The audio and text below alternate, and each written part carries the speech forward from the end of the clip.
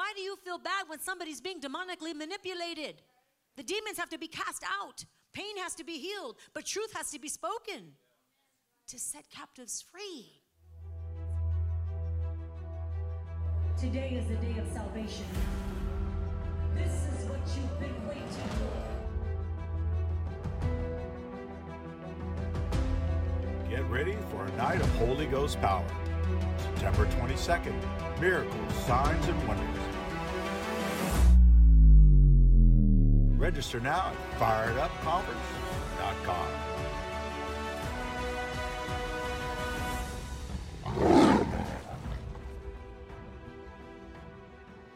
Been purchased by the blood of Jesus, and there is no weapon that's formed against us that can prosper, and we will not listen to any diabolical lie and believe a lie. We are vessels of the Holy Spirit, pure. God wants us to walk in purity. We will house the Holy Spirit, and so therefore what we think, what we come in agreement with, what we believe, that matters. Say, it matters what I come in agreement with. I'm going to come in agreement with the Word of God and not anything else unless it lines up with the Word of God, correct? So the topic tonight that I'm going to bring is LGBTQ, and I've titled it Demonic Defilement from the Pit of Hell. Demonic defilement from the pit of hell. We're going to go through some scriptures, and you're going to see just how unbiblical this is, because you will have people, Christians and churches and the like, that will literally come out and say, I don't know why God made this. I don't know. When you figure it out, come and tell me. But the Bible is very clear. We don't need to have any confusion when the Bible is not confused. Jesus is not confused. The Word of God is not confusing. We should not be confused. It is written down. We know exactly what it says. Just read it. Just read it with the eyes of your understanding. Let the eyes of your understanding be opened even now. And so, Father, right now, let any demonic assignment of any plaguing spirit, any deaf and dumb spirit be removed from them in the name of Jesus. For you did not call me to this pulpit so that we can just play church. But you've called me to this pulpit so that things that need to be exposed are exposed. And that we have the heart of God in the matter the whole time. But yet we are not afraid to call sin, sin. We will love the individual, but we must hate the sin. So I thank you, Lord God, we will not have our mouths silenced. You will not have your mouth silenced in the name of Jesus. Amen? So encouraging pride as a lifestyle, and even the false representation of the rainbow, is a direct assault against our Creator God, who will punish the disobedient. So first, let's look at who we are as God-fearing, Bible-believing believers. First, let's look at who we are. Amen? We are kept by the power of God through faith in Him, which is 1 Peter 1:5. We are kept. You are kept by the power of God through faith. Say, through faith in Jesus. I am kept by the power of God. I am kept by His eternal strong hand. You are kept by the eternal strong hand of the Lord. Don't you tell me I'm not going to say something because it's going to offend somebody.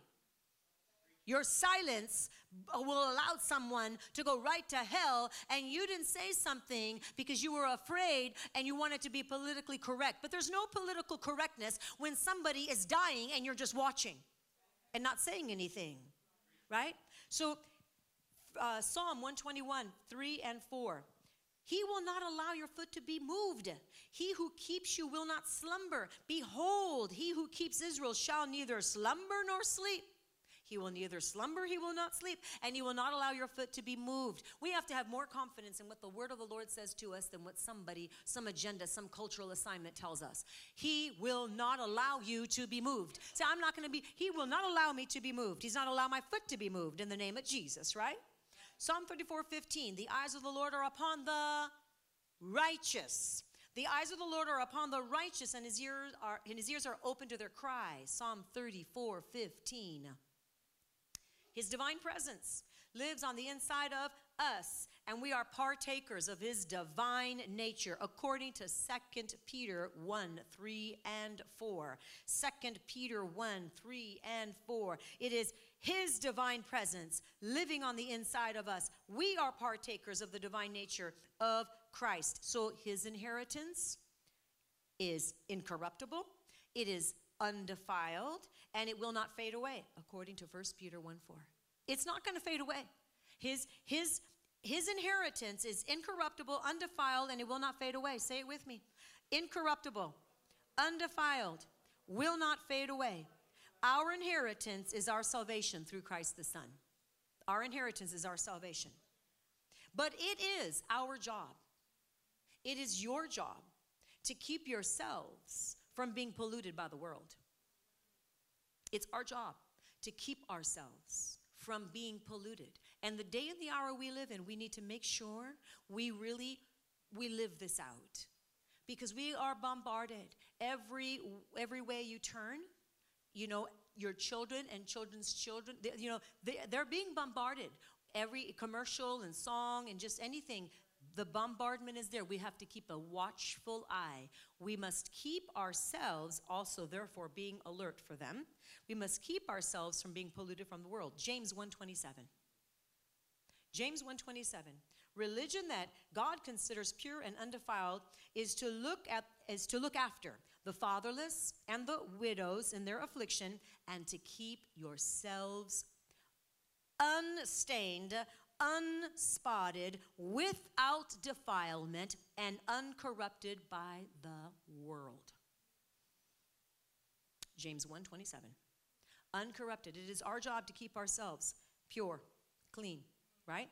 So that was number one, who we are in Christ. Number two, secondly, how do we keep ourselves from being polluted by the world? 1 Peter 1:13. 1 Peter 1:13. By girding up the loins of your mind. The enemy's after your mind. By girding up the loins of your mind. All of your minds, every single one of you that's listening to the sound of my voice, by girding up the loins of your minds. In other words, prepare your mind for action, church. We must prepare our mind for action. We cannot allow just any thought just because you know the person and you feel sorry because you know them. We are to love the individual, but we cannot tolerate what God calls sin. In the Old Testament, they would gather up their long robes and they would tuck them into their belts so that they could be ready to move quickly. Okay, so they would gather up their robes, they would tuck them into their belts so that they would move quickly. So your loins is your hip area. That's where they would wear their belt. So to give you a word picture, the picture here is that they would gather up their robes and they would tuck them into their belts so that they would not be hindered. In other words, when they went quickly, they wouldn't have a tripping hazard. No tripping hazard. No tripping hazard here either, not even in our minds, because we're referring to our minds. This is a word picture of how they dressed in the Old Testament. But it actually speaks to us about our minds. The enemy wants to trip you up in your mind, but you need to keep everything very tight. We put the belt of truth on, right? That's what the Bible tells us to put on. We have to put on the armor of God. Part of the armor of God is the belt of truth. They literally put their robe, tucked it into the belt so that they wouldn't trip when they went and they went about doing the work that they needed to do, right? So the enemy always tries to trick you. He's a deceiver. He's the master deceiver, but God. So we are to gather our thoughts. We are to make sure that our thoughts are, which are the loins of our mind, and we make them obedient to the word of God. Are we doing this? Because 2 Corinthians 10:6 tells us to do this. Make every thought captive. Take it captive. Make it captive. So the reason so many people are falling into deception and into lies is because they're not girding up the loins of their minds. They're not doing this scripture. They're tripping over their thoughts as one would trip over a long robe. There's no mistakes in the Bible. God speaks. And if you can read the Old Testament to the New Testament, and you will see the parallels, and you will see the same thread, the same theme. God's still speaking, and he brings it all together for that has a mind that want to understand. If you have a mind to want to understand, then you will you'll see the thread. God doesn't change. So know this. You were not redeemed by corruptible things, right? Like silver or gold. But with the precious blood of Jesus Christ, the Lamb without blemish, the Lamb without spot. Amen. Hallelujah. We were not redeemed with corruptible things, but the blood of Jesus. So I have been redeemed by the incorruptible, undefiled blood of Jesus that will not fade away. You have been redeemed by the incorruptible, undefiled blood of Jesus that will not fade away. Say it with me. I've been redeemed by the incorruptible, undefiled blood of Jesus that will not fade away. We have to know this, church. I am kept by the power of God through faith in him. You are kept by the power of God through your faith. Through your faith in him, he keeps you. In other words, he's going to keep you from falling. He's going to keep you from being deceived. He's going to keep you from going the wrong way if you keep yourself in the love of God. There should be no fear for a believer in Christ Jesus. So it is my job to stay in faith as I gird up the loins of my mind and make every thought captive and obedient. Amen. To the living logos, to the word of God. So though the message of the cross is foolishness, this is 1 Corinthians 1:18 for those taking notes. Though the message of the cross is foolishness to those who are perishing, to us who are being saved, it is the power of God. It is the power of God. The message of the cross is the power of God to those who are being saved. But what is it to those that are perishing? Foolishness. I'm going to read it again. 1 Corinthians 1:18. Though the message of the cross is foolishness to those who are perishing. The cross is only foolishness to those that don't believe. But to you and I who believe, it is actually the power of God. That's why we get so excited when we come to a service and we're gathered together and we're just like, wow, there's nothing we can't do. The power of God moves through us. We are literally kept by his mighty hand, and his power moves through us, and we believe it, right? Because we are being saved. God is the one that, he says, we are being saved, so therefore it's the power of God. He has made the foolish the wisdom of this world. We preach Christ crucified to the Jews, a stumbling block, and to the Greeks, foolishness. But to those who are being called, Christ is the power of God through the wisdom of God. 1 Corinthians 1:23 and 24. Because the foolishness of God is wiser than men, and the weakness of God is stronger than men. But God has chosen us, church. He has chosen the foolish things of the world to put to shame the wise. He has chosen you, church of God, and the weak things of the world to put to shame the strong. That's why when you're weak, you are strong in him because you rely upon him, depend upon him, right? Hallelujah. So if the world thinks that the message of the cross is foolishness, it's because they're perishing. You don't have to wonder why they think the message of the cross is foolishness. It's because they're perishing. Their minds are still unregenerated. Thirdly, with the progressive gay rights movement and June being what some refer to as Pride Month, I mean, there's nobody, I don't think anybody that hasn't heard that. We all know it, right? So with June being what some refer to as Pride Month, let us focus on what the Bible says about this topic. James 4:6. God opposed, which means he resists. He opposes the proud, but he gives grace to the humble. And what do they call their month? Pride. But God does what to the pride? He resists. He opposes. And they pridefully pronounce their pride parades and their Pride Month. And I don't want you to be jaded by it. We can't be jaded. We cannot just be like, well, I know it's... No, it should set off alarms. God opposes the pride. He opposes, okay? He resists. But he gives grace to the humble. James 4:6. It is pride to pervert the scriptures, church. It's pride to pervert the scriptures and to live by another gospel. It's totally pride. Genesis 1:27.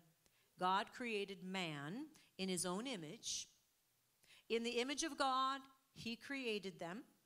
Male and female, he created them.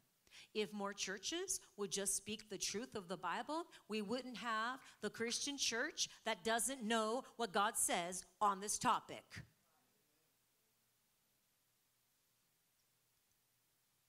Lauren Daigle was recorded saying, I don't know what God has to say about gays and homosexual lifestyles. I know a lot of people that are homosexual. I don't know what the Bible says about that. It's kind of confusing. She said, but when you find out, please let me know. Are you kidding me right now? So then therefore you're not in your word, because there shouldn't be any confusion. It's very clear. It's very clear. And it's going to get more clear before this message is over. So first of all, he did not create anyone as a transgender. He didn't create anybody as a queer, nor homosexual, nor lesbianism, nor gay or bisexual. But how did he create us? I just read you the scripture. Male and female, he created them. Say it with me. Male and female, he created them. Genesis 1:27. So these mentioned here, what I just got done, gay, lesbian, queer, all that. These that are mentioned, they are nothing more. Please hear me. They are nothing more than demonic deception. That is what it is.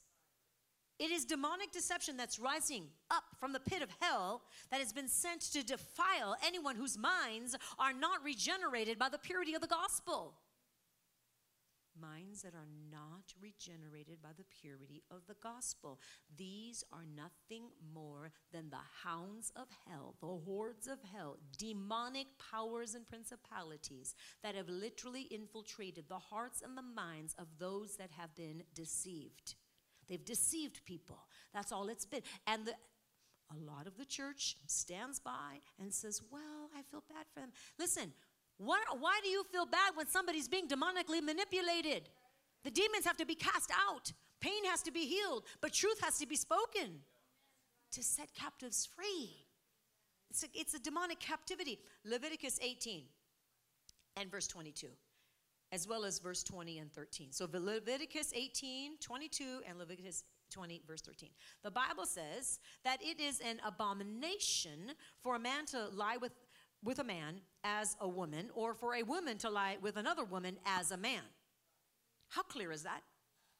It is an abomination. It says it's an abomination for a man to lie with a man as a woman, and for a woman to lie with another woman as a man. It's abnormal. It's an abomination. That's what Leviticus says. Oh, and then you'll have those that say, but that's the Old Testament, which is still the Bible, church. But that's okay. Let them say that. Let's go on over to Romans 1. Romans 1, 26 and 27. Paul condemns lustful same-sex behavior between two men or two women, and he calls it shameful. He calls it shameful, and he calls it dishonoring, because they're dishonoring their bodies. Abomination, shameful, and a dishonoring of their bodies. That's what grieves my heart, is I see these individuals so deceived, so taken in by a deceptive, lustful spirit, but they are literally dishonoring their bodies, church. And because of deception, they're unaware.